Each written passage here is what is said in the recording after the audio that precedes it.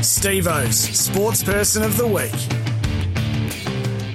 Yeah, I love this. The only criteria is SteveO's Sports Person of the Week has to be local, just like Slime Sports Store, who've been number one since the mid-1980s. I noticed their latest post.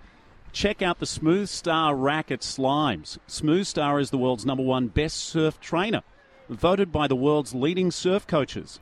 Described as the closest feeling to surfing out in the water, it's a game changer for surfers of all ages and abilities. The thruster is located on the front of the board. The unique training mechanism helps the rider perform critical but smooth maneuvers, just like turning a surfboard, but on land.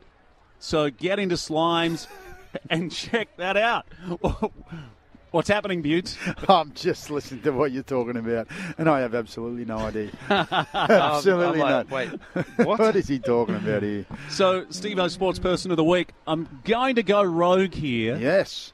And I'm going to name two players. Okay. I think I know. Where Normally I go grassroots level, although last week I did go Nicola Oleschlagers, who's a superstar in track and field. I can't go past Bradman Best. Named in the centres for New South Wales for Wednesday night, State of Origin 3. Let's not forget, Bradman is still just 21 years of age. Yep. Remember he burst on the scene with that try at New South Wales junior level.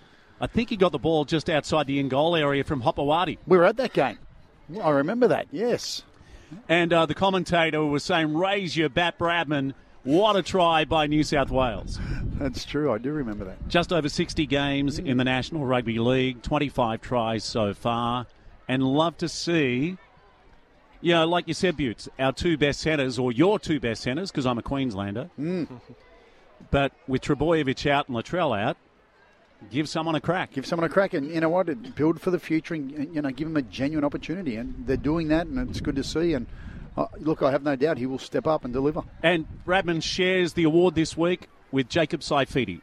Out of the Entrance Tigers, went to St. Eddie's, also received the very first Danica Clark Foundation Frangipani grant. I do recall. Now, Jacob now 27, and I'm glad he's not going to be a one-hit wonder at Origin level. Like, he almost reminds me of a Steve Price, where when he made his debut a few years ago, they could have said, you're here for the next 5 or 6 years regardless of what you're doing at club level. Yeah, he's one of those players, and you know what you're going to get out of him.